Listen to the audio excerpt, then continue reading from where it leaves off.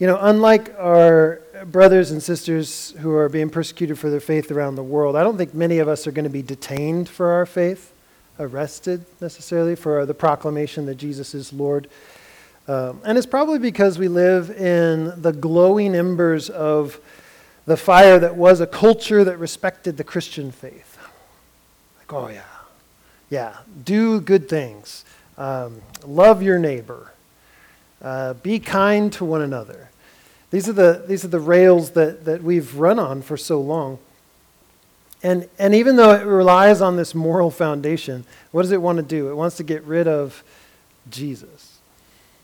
Can we have the ethic of Jesus without him? Could we do that? Are you noticing that? It's just generally, culturally, like we want the kingdom and all of that stability. And you have neighbors who care about one another. And you have people who are looking out not only for their own interests, but also to the interests of others. And we love that about aspects of our culture. And we want that to stay. But if we could get rid of the king, that'd be awesome. So we're in this grand experiment culturally in the West generally. Can we have the king? How long could we have a kingdom without the actual king? And the clock's ticking, isn't it? Because it just feels like it's not going to last too much longer. How long can you have love your neighbor as yourself without love the Lord your God with all your heart, soul, mind, and strength? The twin commandments, the two sides of the same coin. I mean, what's the greatest commandment? Love the Lord your God with all your heart, soul, mind, and strength. Love your neighbor as yourself. How do I express my love for God? By loving my neighbor. And how do I express love for neighbor? Well, it happens through love for God because my heart is aligned with the King, and so then I live out this ethic. And the clock is ticking. They can't be separated for long. It's not going to last. But it is possible then, because of the clock ticking, that, in our lifetime or your children's lifetime, you could be detained for being a Christian. You could be read your rights, accused as a Christian. Ooh, calling me a Christian now, are you? Yeah. You have the right to remain silent. Anything you say and do can and will be used against you in a court of law, right? You have the right to bear affliction like Jesus. Anything you say or do should all be to the glory of God and should not be able to convict you of lawlessness or arrogance. You have the right to suffer like Jesus. We're not doing that well, even in the little bits of suffering. In fact, we're giving up in comfort what persecuted Christians around the world won't give up in under suffering and torture. We're like, okay, fine, I give up. You looked cross at me. I'll stop being a Christian, at least actively. So we have to say, are we just loving the kingdom without the king, or does our heart long for just Jesus, Because that will mark our lives quite differently than the world's, won't it? In our study, Paul has been wrongly accused, misunderstood, and I think we're supposed to understand that's par for the course. Wrongly accused and misunderstood. How many of you signed up for that? Well, if they persecuted me, if they hated me, they're gonna hate you. Those aren't my favorite two things. Misunderstood, wrongly accused. That gets me a little fired up. But that's the way the world sees Christians, right? And our task is not to give them any good reason to convict us. Just all the bad reasons, like, you're such a Christian, you just follow Jesus, and you just do everything he says, and that just irritates me. Oh, well, okay, yeah, good. Phew. I thought you were going to accuse me of lawlessness or arrogance or bristling pride to put you in your place, because after all, I'm a king's kid, and you can just go to hell for all. Whoa, wait, what just happened there? The arrogance that says, I know your destiny, and you're gone, and I'm going to be just fine, and whoa. So good reasons. Give them good reasons. Here's our passage, Acts 25, 13 through 27. I will, with just a little interruption, read this to you. Now, when some days had passed, this is Paul in jail. This is Paul in prison after a couple years of just being in Caesarea under Felix, the governor. When some days had passed, Agrippa the king and Bernice arrived at Caesarea and greeted Festus. Okay, here comes the big interruption. Agrippa the second, from that Herod family, the dumpster fire of a family, just Herod Agrippa. He grew up in Nero, or not in Nero, but the Caesar Claudius's court, advocate for the Jews. He continued to gain more and more territory. Rome kept giving him more land in that region of Jerusalem. And so he was well placed to be a part of interrogating Paul. Maybe Festus could get some help on what's going on with Paul. And then Bernice. Bernice is amazing. She was the queen of scandal. Luke drops her name like it's this intriguing morsel. And of course you don't, Bernice, that, I don't know, who's that? But it's just this little name drop to make you go, wow, that's interesting. I had to have someone else summarize it because there's just so much. Tom Wright summarizes her reputation like this. Bernice was the sort of figure whose photograph, had she lived in our times, would seldom have been out of the glossy magazines. She was Agrippa's sister, but they traveled together and lived together, and many tongues wagged about them. She had been married to their uncle, another Herod, Herod of Chalcis, and after his death had set up house with Agrippa. At one point, perhaps to silence the whispers, she married the king of Cilicia, a man by the name of Polemo, but then went back to Agrippa, which of course started the whispers going again. At one point, it was rumored that she became the mistress of Titus, the adopted son of Vespasian, the conqueror of Jerusalem in AD 70, and Vespasian's successor as an emperor. So though Luke mentions none of this, the fact that he just says, and Bernice, in verse 13, may tell its own story. Most of his first hearers or readers would raise at least one eyebrow at the thought of this fashionable and powerful woman coming into contact with Paul. It's as though reading the story of some traveling evangelist, we were to come upon a photograph of the preacher shaking hands with Marilyn Monroe. So it's just like, and Bernice. You're like, okay, that's interesting. Like, what is she doing there? And what help would that be to Paul's case? So she was the queen of scandal, colored by scandal in every way.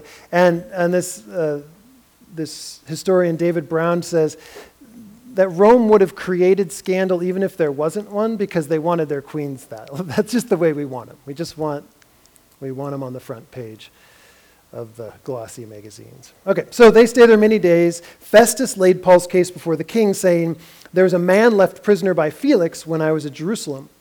The chief priests and the elders of the Jews laid out their case against him, asking for a sentence of condemnation against him.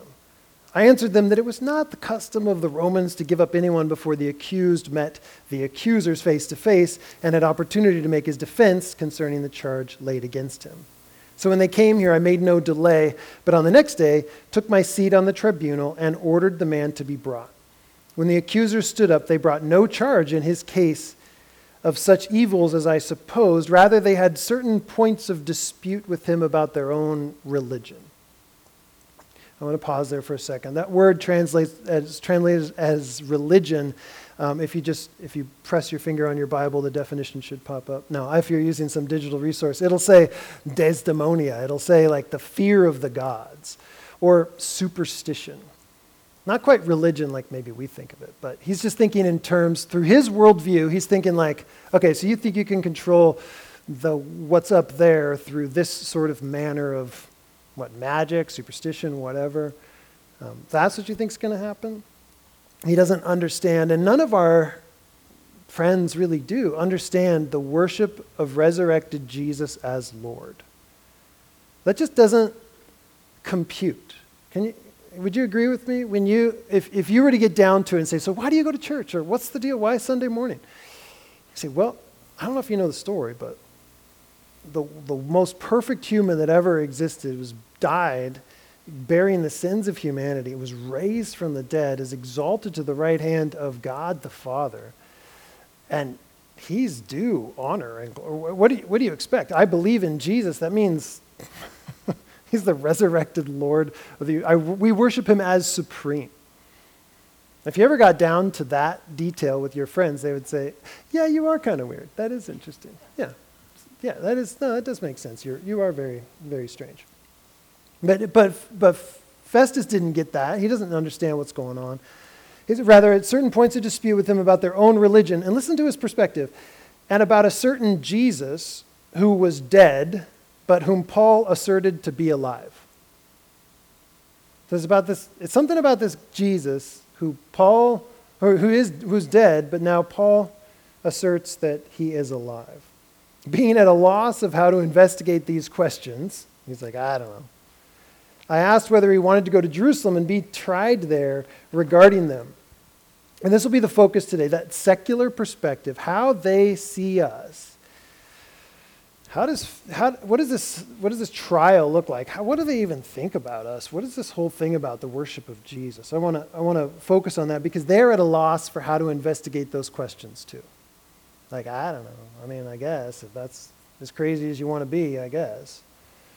But when Paul had appealed to be kept in custody for the decision of the emperor, Festus goes on, I ordered him to be held until I could send him to Caesar. Then Agrippa said to Festus, I would like to hear the man myself. Festus says, tomorrow you shall hear him. So on the next day, Agrippa and Bernice came with great pomp. They entered the audience hall with the military tribunes, the prominent men of the city. This is quite a court happening right here. This is a big deal. And then at the command of Festus, Paul was brought in. Entertain us, or something like that. Come on in. And Festus said, King Agrippa, attention please, King Agrippa and all who are present with us. You see this man about whom the whole Jewish people petitioned me, both in Jerusalem and here, shouting that he ought not to live any longer. But I found that he'd done nothing deserving death. And as he himself appealed to the emperor, I decided to go ahead and send him. But I have nothing definite to write to my Lord about him. Therefore, I've brought him before you all, and especially before you, King Agrippa. Remember, he knows lots of things about the Jewish religion and all that. So that after we have examined him, I may have something to write. That'd be nice. For it seems to me unreasonable in sending a prisoner not to indicate the charges against him. Isn't that interesting? He's accused as a Christian, but other than that, I'm not really sure what to do with the guy. And I think that's what a lot of the world is wondering about you right now. Oh, did I just see their car at that parking lot? That's interesting. Why did they do that? Why did they come to a church? What's the deal? I really don't understand it. I mean, they're pretty decent people. They're not, I mean, they are a little bit crazy because they worship a resurrected Jewish peasant. But other than that, I mean, they seem okay, but what is going on with them? So what I'd like to do is just try on a perspective to get started. Because how do you enter a story like this? And I just want to put you in prison instead of Paul just for a second. It won't last long. But just think about, what are the charges against you right now? What are they saying about you? You know, being misunderstood and wrongly accused is kind of par for the course, but like, what are they saying about you? What would the charges be against you? Would your state-appointed attorney be able to say, actually, she doesn't actually believe this stuff, it's all good. He doesn't actually, I know he says, he talks about Jesus, but he doesn't actually do any of the things that, so we can get him off. So just sign this plea right here and just say, I was just kidding, I don't know. I mean, my grandma told me, and so that's just kind of, I've been operating. But look at my life. I do nothing that a Jesus follower does. Get me out of this prison, right? Get me out of here. And you've heard this before. I don't claim that this is anything new, but a pesky pastor question would be, if you were charged with being a Christian, would there be enough evidence to convict you? Or could your defense attorney get you off just like that and say, look at his life. 9 to 5, maybe even 9 to 9, he or she is at work. They just work all day, just like everybody else, right? And yeah, they do maybe bow their head to pray at lunch or something like that. But other than that, they're just the normal person. They go home, they binge Netflix. On the weekends, they go to the lake just like everybody else does. I mean, they're just normal people. Leave them alone. There's nothing definitive about their life that says they actually believe this stuff. Boy, I'm a pain in the tush, aren't I? I'm sorry. Okay, so let's just take a look at this Christian from the worldly point of view and from the biblical point of view as well. Let's just try to think of this. What does this Christian believe? Festus, for instance, has a problem. It's going to be odd to send a prisoner under heavy guard to Rome and say, yeah, they didn't like him, so what do you want to do with him? Right? That doesn't really make a lot of sense. But he has a point of view. There's a lot of controversy over this person, Jesus, and I don't know what to do about that, but it's about this certain Jesus who was dead, but whom Paul asserted to be alive. And he's got the basic picture there, doesn't he?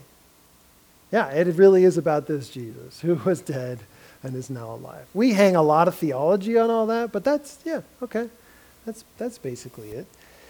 It's not this idea that, there was this really influential figure way back in the day, in this case it was 20 years ago, 25 years ago that he died, and he's just got this lasting spiritual legacy.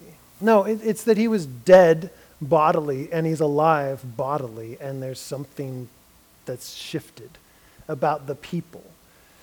There's a big controversy now. It's like this message about Jesus as the resurrected Messiah has been shot out of a cannon, and we don't know how to put it all back in. There's something going on with these people, and we're not sure how to investigate it. That's what he's saying, right? So I wonder if we could start to do that, because the onlookers, the skeptics, don't know what to make of Christians, don't really know what to make of Jesus. That was then, and that is now, right?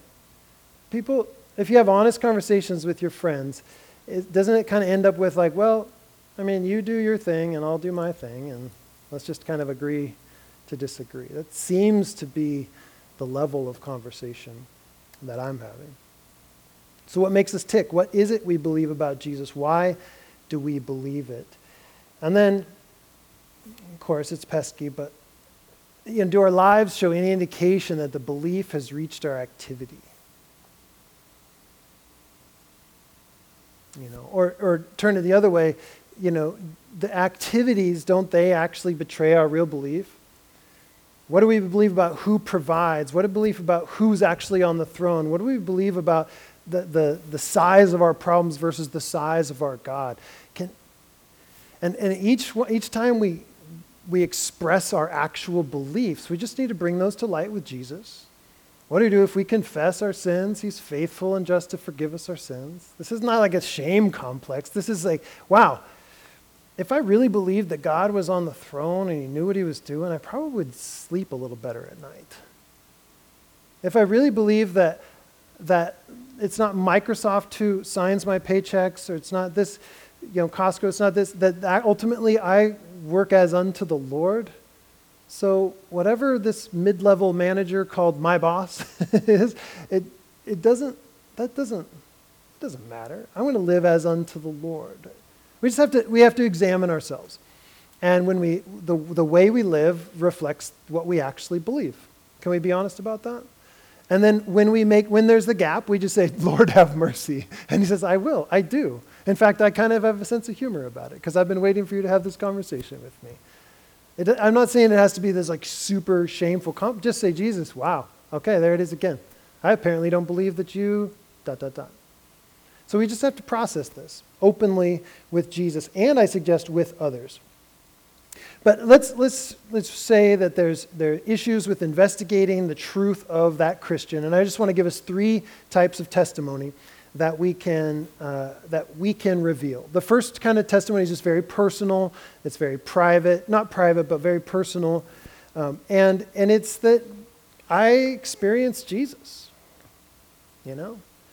Romans 8:16 and 17. The Spirit himself testifies with our spirit that we are God's children. And if we're children, then we're heirs, heirs of God and co-heirs with Christ. If indeed we share in his suffering, then we may also share in his glory, right? The Spirit testifies with our spirit. This is, I don't know, you can't take that away from me. Jesus has saved me. He's redeemed me. This is my story. This is my song. This is the way Now, but what happens is people say, well, that's good for you. I could probably name 10 people in the last month that have been like, good for you. Good for you. It's so important, said this guy in Issaquah on Monday. It's so important that, we all have those transitions in our lives. And I was like, Yeah. Yeah, that's right. And your transition was joining the army, mine was following Jesus. Okay, that's interesting. Well, anyway, I just need to be on the record as saying Jesus is Lord. He's transformed my life. But it only goes so far right now. Have you noticed that? They can't take away your personal testimony, but neither are they terribly convinced by it. Any of you noticed that? No arms, some hands. And well, it's happening. With or without you, it's happening out there. People are kind of like, well, that's good. That's good. You do you, or, I'll say, if Jesus is who he says he is, then we have a lot of explaining to do. If he is the risen Lord, then we have to figure out what that looks like. And that's what we're doing as a group of people on Sunday mornings and during the week, is trying to figure that out. How should our lives be? And then, someone will say, well, that's if. You're like, oh yeah, that's if Jesus is Lord. So that first testimony goes so far, and it's good. And we should continue to do that. But it's kind of religion is a private matter, whatever floats your boat. They may say it to you. So let me get this straight. 2,000 years after the fact, and I might interrupt, after the facts, plural, but they were like, okay.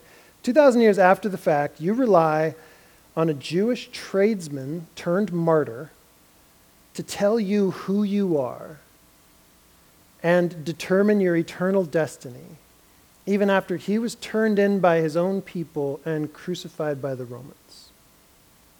See, I always like to make the problem worse before I make it better. But, so you're telling me that 2,000 years ago, a marginalized Jewish peasant was turned in by his own people, crucified by the Romans, and you're going to rely on him to tell you not only your eternal destiny, but what you're supposed to be doing today? That's crazy talk, right? So we might need a little bit more. There's another testimony, if I'll just say this for Doug, another epistemological warrant, Doug. Another reason to believe, another reason, and that's the early eyewitness testimony of the resurrection of Jesus. And you may need this as much as your friend needs this, so I'll share it with you. Paul will tell his eyewitness testimony on the next page. That's one of those things we rely upon. But even atheist New Testament scholars, did you know there's such a thing? They usually show up around Christmas and Easter on mainstream news, and let's interview Bart Ehrman to talk about why you can't trust the Bible and why he's a New Testament scholar and he's telling you why, yeah, that's probably not what Jesus said. And have you ever seen those guys? Yeah, I turned that TV off too. But atheist New Testament scholars are going to trust that Paul and the apostles believed with all their hearts that they had encountered the risen Jesus. They're going to agree, yeah, those guys absolutely believed it, that they encountered the risen bodily Jesus. And they'll agree, this is newish, they'll agree that the worship of Jesus as divine happened within 3 years of his crucifixion. Think about that. Within 3 years. So some would say that's by AD 36. There's some people who would say he was crucified in AD 33. But either way, by AD 36, they're like, even atheist New Testament scholars, atheist historians are like, yeah, he was worshipped as divine by then. This is not something that happened many, many years later. And so this is one of, we'll talk about 5.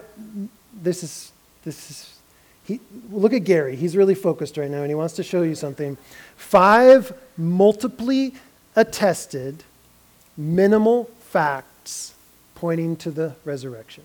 Meaning that there are so many facts that point to each one of these things, that they're incontrovertible. He doesn't even use the empty tomb right now. He's writing the big book on the resurrection. It's like that big. He's the guy. And he wants to get down to just 5 minimal facts, multiply attested. I'm saying virtually agreed upon by every scholar. And he's not saying that scholars create facts. Don't get him wrong. He's just saying that they can't argue with these. So here's a second type of testimony to try to help us out. And what kind of eyewitness testimony, or what kind of testimony matters in matters of history? It's early and eyewitness. Early, but not early and you weren't there. And not just eyewitness, but later on, 50 years ago, as you recollect about the good old days. He's talking about early and eyewitness news. And that's what matters in issues of history and religion.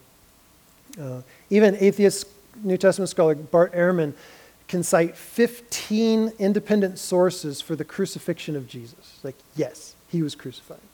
Within 100 years, he's like, yeah, everybody knows that. Everybody knows that. Now, my Muslim friends don't believe that. They believe something a little different, that Jesus looked like he was crucified, but God replaced him immediately and took him off so that he wasn't crucified. There's some differences there. But every New Testament scholar can agree on that. Our earliest reports of Alexander the Great, that's an amazing story. Alexander the Great took over all the known world. We're 300 years after the fact. So everything we know about Alexander the Great, the celebrated conqueror all the way to Persia, they started writing the history down 300 years later. How about the Buddha? 600 to 800 years later, they started writing about the Buddha. Okay? Jesus is worshipped as divine within 3 years. And here's 5 realities that virtually every scholar agrees to. And Habermas wants to know, how do you get out of the resurrection after dealing with these facts? First, we have James, the brother of Jesus. He becomes a believer. If you look at Mark 3, Mark 6, John chapter 7, you see that Jesus' family, his own brothers, thought he was nuts. He'd come into town, they're like, can we hide you away? Can we get you? Stop. You're making a fool out of yourself and you're making a fool out of us. Just stop it. Just stop it. But then in Acts chapter 1, we see Mary and the boys in the upper room.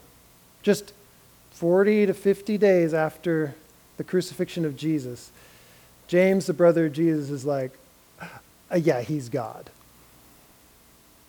Ridiculous, crazy, incontrovertible. I used to make fun of my embarrassing brother, but he is the real deal. The second thing is the central common Christian message. The fancier term in Greek would be the homologia, the early agreed upon messages that he was deity, that he died, and was raised. Within 3 years, everybody that is having any conversation is deity, he's God, he died, and was raised. And that is just established. Deity, death, and resurrection. And the third one is that creeds that were passed along orally. So for people that couldn't read, they could at least memorize a little ditty, a little jingle, a little something. And these things just flowed throughout the Christian community and popped up in all these different archaeological evidences and in the letters and all that kind of stuff. Just these little things like, if you confess with your mouth that Jesus is Lord and believe in your heart that God raised him from the dead, you shall be saved. It's just these things that we like to memorize because they're so tight and so succinct, and so they say it all. Paul and Peter in their letters, they'll throw those in there because these are the things that are floating around the community. 1 Corinthians 11 says, what I received from the Lord. Or 1 Corinthians 15, 3 through 7. It's like this drop in this little ancient footnote. For I delivered to you as of first importance what I also received. This is the message that's been flowing throughout Christianity. And he's writing this just a short time after, this would be 15 years after the resurrection, but he's got that even beforehand. This common message has been out there. That Christ died for our sins, accordance with the scriptures, read them. That he was buried, that he was raised on the third day, in accordance with the scriptures, and that he appeared to Cephas or Cephas, then to the 12, then to more than 500, and then most of whom are still alive, and then some have fallen asleep. But then he appeared to James, and then to all the apostles. Last of all, as to one untimely born, he also appeared to me. So we've got these stories that are just passed along that happened early. And we have the message that we'll look at next week too, of just Paul's own story of like, hey, you guys know me. You know where I was running. You knew how I was persecuting. You knew that I was so zealous for Yahweh. And then I found out that Jesus is Yahweh. And so how do you make sense of his life? Anybody who encountered Paul had to go, yeah, that doesn't make sense unless you actually met with Jesus. And Paul's life, and I think our lives need to be in this mix here, that first testimony of like, hey, this is where I was headed, but then Jesus did this. But Paul stands early. Within 3 years, he's been doing this. In fact, that's part of the apostles' preaching on this next one too, is that Paul went to Jerusalem just 3 years after the crucifixion, after his life had been changed. And he spent 15 days reviewing notes with the other apostles. And yeah, this is the central message of Jesus. He is deity. He died. He's raised. And now we've got to figure out how that slots into our life, or really upturns everything about our life. In just a few years, Paul has been hearing the creeds, the preaching has begun, and he's been trying to stamp this out. He turns to Jesus and realizes this is the true message. So these are things that are multiply attested, minimal facts. There are other obvious things about the resurrection of Jesus Christ. And one of the things that comes down to is, does the life of Jesus, this new life, this resurrected life, does it make a difference in you? Does it make a difference in me? Not just with our words, right? Our words are important. Tell the story of the transformation. Jesus came, he met me in my brokenness, and he turned me around, and he set me on. No longer am I of a thief, I've become generous. No longer am I hiding, I've become wide open. These are all things that are true. But it's with our lips and our lives. We know this. We proclaim the deity, the death, and the resurrection of Jesus. Our lips and our lives. So we got to say it. But our lives, people are watching. People are watching. Again, the question, if you were charged with being a Christian, would there be enough evidence to convict you? This is just the pattern of our life together. Why is it you care so much for that person, that church member that you've been taking care of so much? We're family because God has brought us together, and we're doing life together under the banner of Jesus as Lord. Why do you invest your time and money, and why do you do that?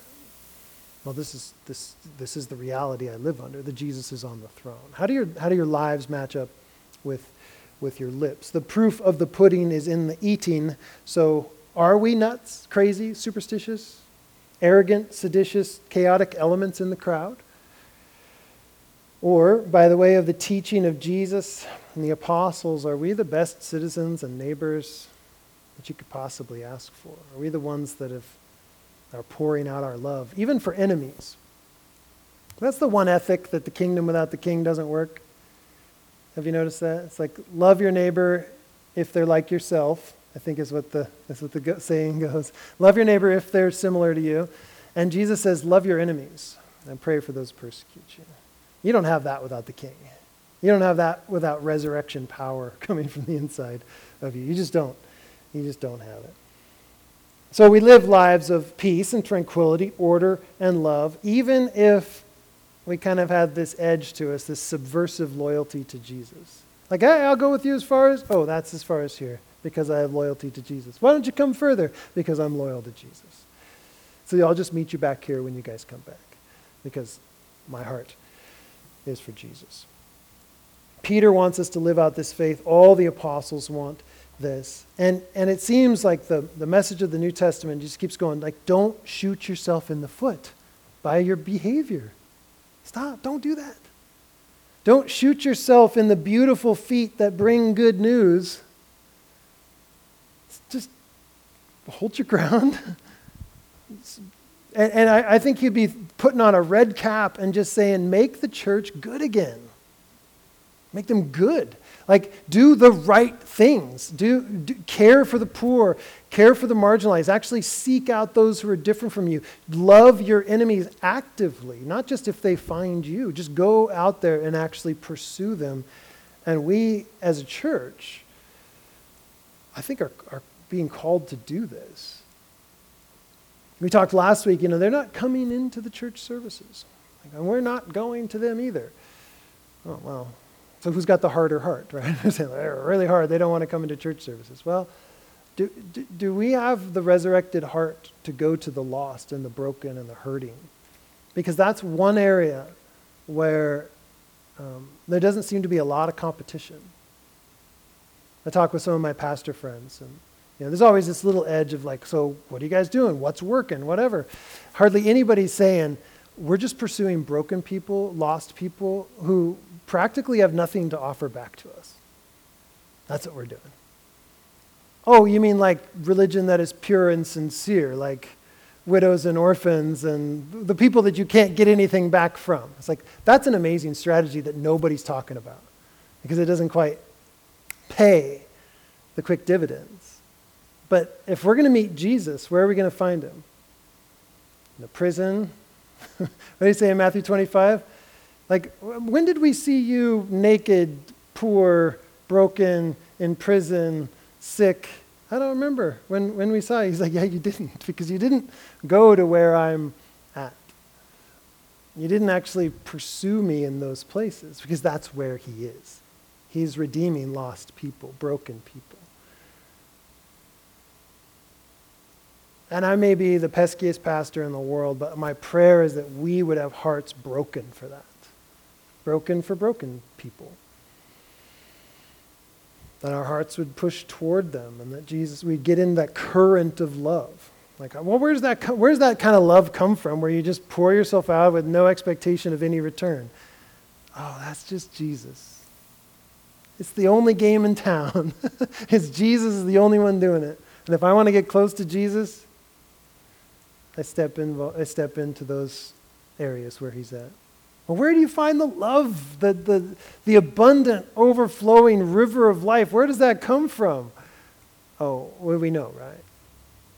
So it's more like dropping in to the river that is the love of Jesus and letting his love propel and compel so that we would then be those who call out like ambassadors, be reconciled to God. 2 Corinthians 5. So how do we silence the lips of the people who want to make false accusations against us? What does the scripture say? How do we silence the lips of foolish, ignorant people? Our lives do the talking. Let me read to you from 1 Peter. Beloved, I urge you as sojourners and exiles to abstain from the passions of the flesh which wage war against your soul. Keep your conduct among the Gentiles honorable, so that when they speak evil against you, or speak against you as evildoers, they may see your good deeds and glorify God on the day of visitation. Be subject, for the Lord's sake, to every human institution, whether it be to the emperor as supreme, or to governors as sent by him to punish those who do evil and praise those who do good. For this is the will of God. How many of you have asked that? God, what's your will for me? Join us. For this is the will of God, that by doing good, you should put to silence the ignorance of foolish people. Live as people who are free, not using your freedom as a cover-up for evil, but living as servants of God. Honor everyone, love the brotherhood, fear God, honor the emperor. Even servants, workers, be subject to your masters with all respect, not only to the good and the gentle, but also to the unjust. For this is a gracious thing. When mindful of God, one endures sorrows while suffering unjustly. This is a gracious thing. For what credit is it if you, when you sin, are beaten for it, and that you endure? Well, I got a beating for doing the wrong thing. But when you do good and suffer for it, you endure. This is a gracious thing in the sight of God. For to this you have been called. Because Christ also suffered for you, leaving you an example so that you might follow in his steps. He committed no sin, neither was deceit found in his mouth. When he was reviled, he did not revile in return. When he suffered, he did not threaten, but continued entrusting himself to him who judges justly. That's how Jesus' actions showed his belief, right? When he was reviled, he did not revile in return. When he suffered, he did not threaten, but continued entrusting himself to the one who judges justly. He himself bore our sins in his body on the tree, that we might die to sin and live to righteousness, doing right by others and by God. By his wounds you have been healed, for you were straying like sheep, but now have returned to the shepherd and overseer of your souls. Our lips and our lives should silence the ignorance of foolish people as we speak to the glory of God. And they're still not going to understand us really until the day comes, until they meet Jesus one way or another. So Peter wrote that in the 50s AD. Just about 60 years later, a letter goes back. So Peter wrote it to these people in northern Turkey. And then there was this governor in northern Turkey who wrote to the Emperor Trajan in 112 AD, and his name is Pliny the Younger. And this is him trying to figure out, what do you do with these Christians? What do you do with them? They don't seem to do anything wrong, he says. It's not like they have anything wrong, but I don't like what they believe. I don't like it, and we need to stop it. So what do you suggest? So he writes for advice to the emperor. He sends some Roman Christians along who are citizens and saying, deal with them. Kind of like Paul was like, go to Caesar. We don't know what to do with you. But he writes for advice about limits and methods to stamping out the Christians who are spreading like wildfire. They haven't committed any crimes, but I should still punish them, right? This just doesn't seem right that they believe these things. He said, for those that were reported to me as Christians, he says, I interrogated them whether they were Christians, and if they confessed it, I repeated the question twice again, adding the threat of capital punishment. If they persevered, I ordered them to be executed. For whatever the nature of their creed may be, I don't get it, he says. I can at least feel no doubt that their stubborn refusal and inflexible obstinacy deserved chastisement. I just don't like that they're still loyal to Jesus. That just doesn't make any sense to me. So we could kill him, right? We can kill him for that, right? Some who denied that they were or ever had been Christians repeated after me an invocation to the gods and offered adoration with wine and frankincense to your image, Trajan, which I ordered to be brought for that purpose, together with those of the gods, and they finally cursed Christ. So I was able to get some of them to give up this foolishness. Some of them I had to kill. Others, because they're Roman citizens, I had to send to you. But this just doesn't sit well with him. In northern Turkey, 112 AD. They did affirm, however, the whole of their guilt, or their error was this, that they were in the habit of meeting on a certain fixed day before it was light, probably a Sunday morning. And they sang in alternate verses a hymn to Christ as to God. They bound themselves by a solemn oath not to do any wicked deeds, never to commit any fraud, theft, or adultery, never to falsify their word, really just to be good, right? To do right by others. Nor deny a trust when they should be called upon to deliver it. After which it was their custom to separate and then reassemble to partake of food, but food of an ordinary and innocent kind. They're like having bread and wine. I don't know. Should we kill them for that? I'm not sure. What do we do with these Christians? And I think it's suffering innocently for Jesus and with Jesus is the way that millions and millions of Christians live today. They're not doing anything wrong. They just love Jesus. And you're going to hear me talk about it. If you need help investigating the truths, I will help you investigate the truths. That's the early and eyewitness testimony. If you want to see it lived out, just come live among us and see our lives. And yet we're not going to be understood because these embers are dying out of the Western culture being like, oh, Christians, awesome, great, that's awesome. I knew a Christian once, that's awesome, go ahead. I think it's just going to get exponentially weirder to worship Jesus Christ as supreme Lord. That's my sense.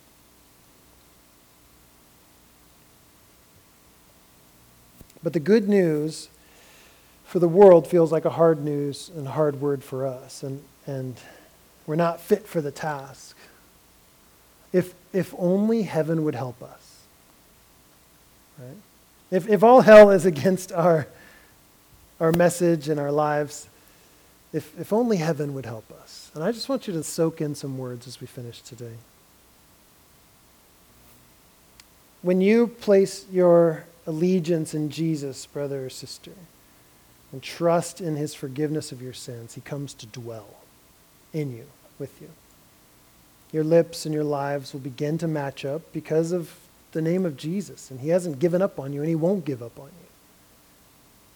How many of you lack in the areas of like, man, everything about my lips and lives matches up. We lack all the time, but his grace is he's so merciful, so kind. And he wants to cooperate with us. So will we cooperate with him?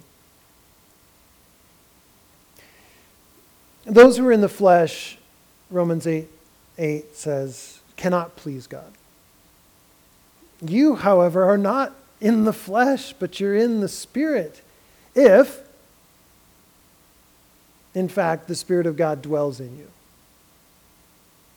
Anyone who does not have the Spirit of Christ does not belong to him. But if the Spirit of Christ dwells in you, although the body is dead because of sin, the Spirit is life because of righteousness. If the Spirit of him who raised Jesus from the dead dwells in you, oh, look out. He who raised Christ Jesus from the dead will also give life to your mortal bodies through his Spirit who dwells in you. You want life that is truly life? It's the Spirit of Christ living in you. You may be going like, yeah, but that if. Go back to that if. He is willing and able to forgive your sin and to open you up. Just swear your allegiance to Jesus. We kind of quoted earlier. Confess with your mouth, Jesus is Lord. Believe in your heart that God raised him from the dead. You shall be saved. Right? Just go into that story and say, Jesus, take me. Give your life to him. Be baptized. Be raised to your new life in him. Ephesians 1, the last thing. Listen to this. For this reason, because I've heard of your faith in the Lord Jesus and your love for all the saints, Paul says, I don't hesitate, don't cease to give thanks for you, remembering you in my prayers, that the God of our Lord Jesus, the Messiah, the Father of glory, may give you the spirit of wisdom and of revelation in the knowledge of him, having the eyes of your heart enlightened, that you may know what is the hope to which he has called you. What are the riches of his glorious inheritance in the saints? And what is the immeasurable greatness of his power toward us who believe? According to the working of his great might that he worked in Christ when he raised him from the dead and seated him at his right hand in the heavenly places, far above all rule and authority and power and dominion, and above every name that is named, not only in this age, but also in the one to come. And he put all things under his feet and gave him as head over all things to the church, which is his body, the fullness of him who fills all in all. That seems unstoppable. It seems like the king has it under control.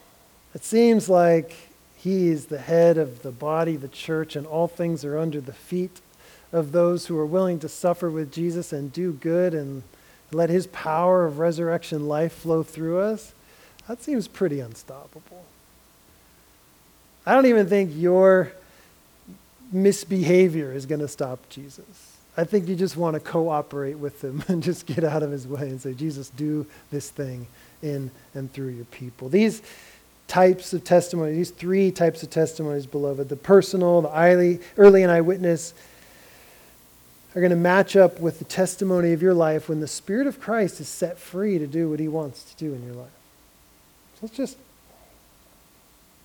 close and ask him, Spirit, would you have your way with us? Do your thing. Maybe in my life, testify to how good and amazing you are.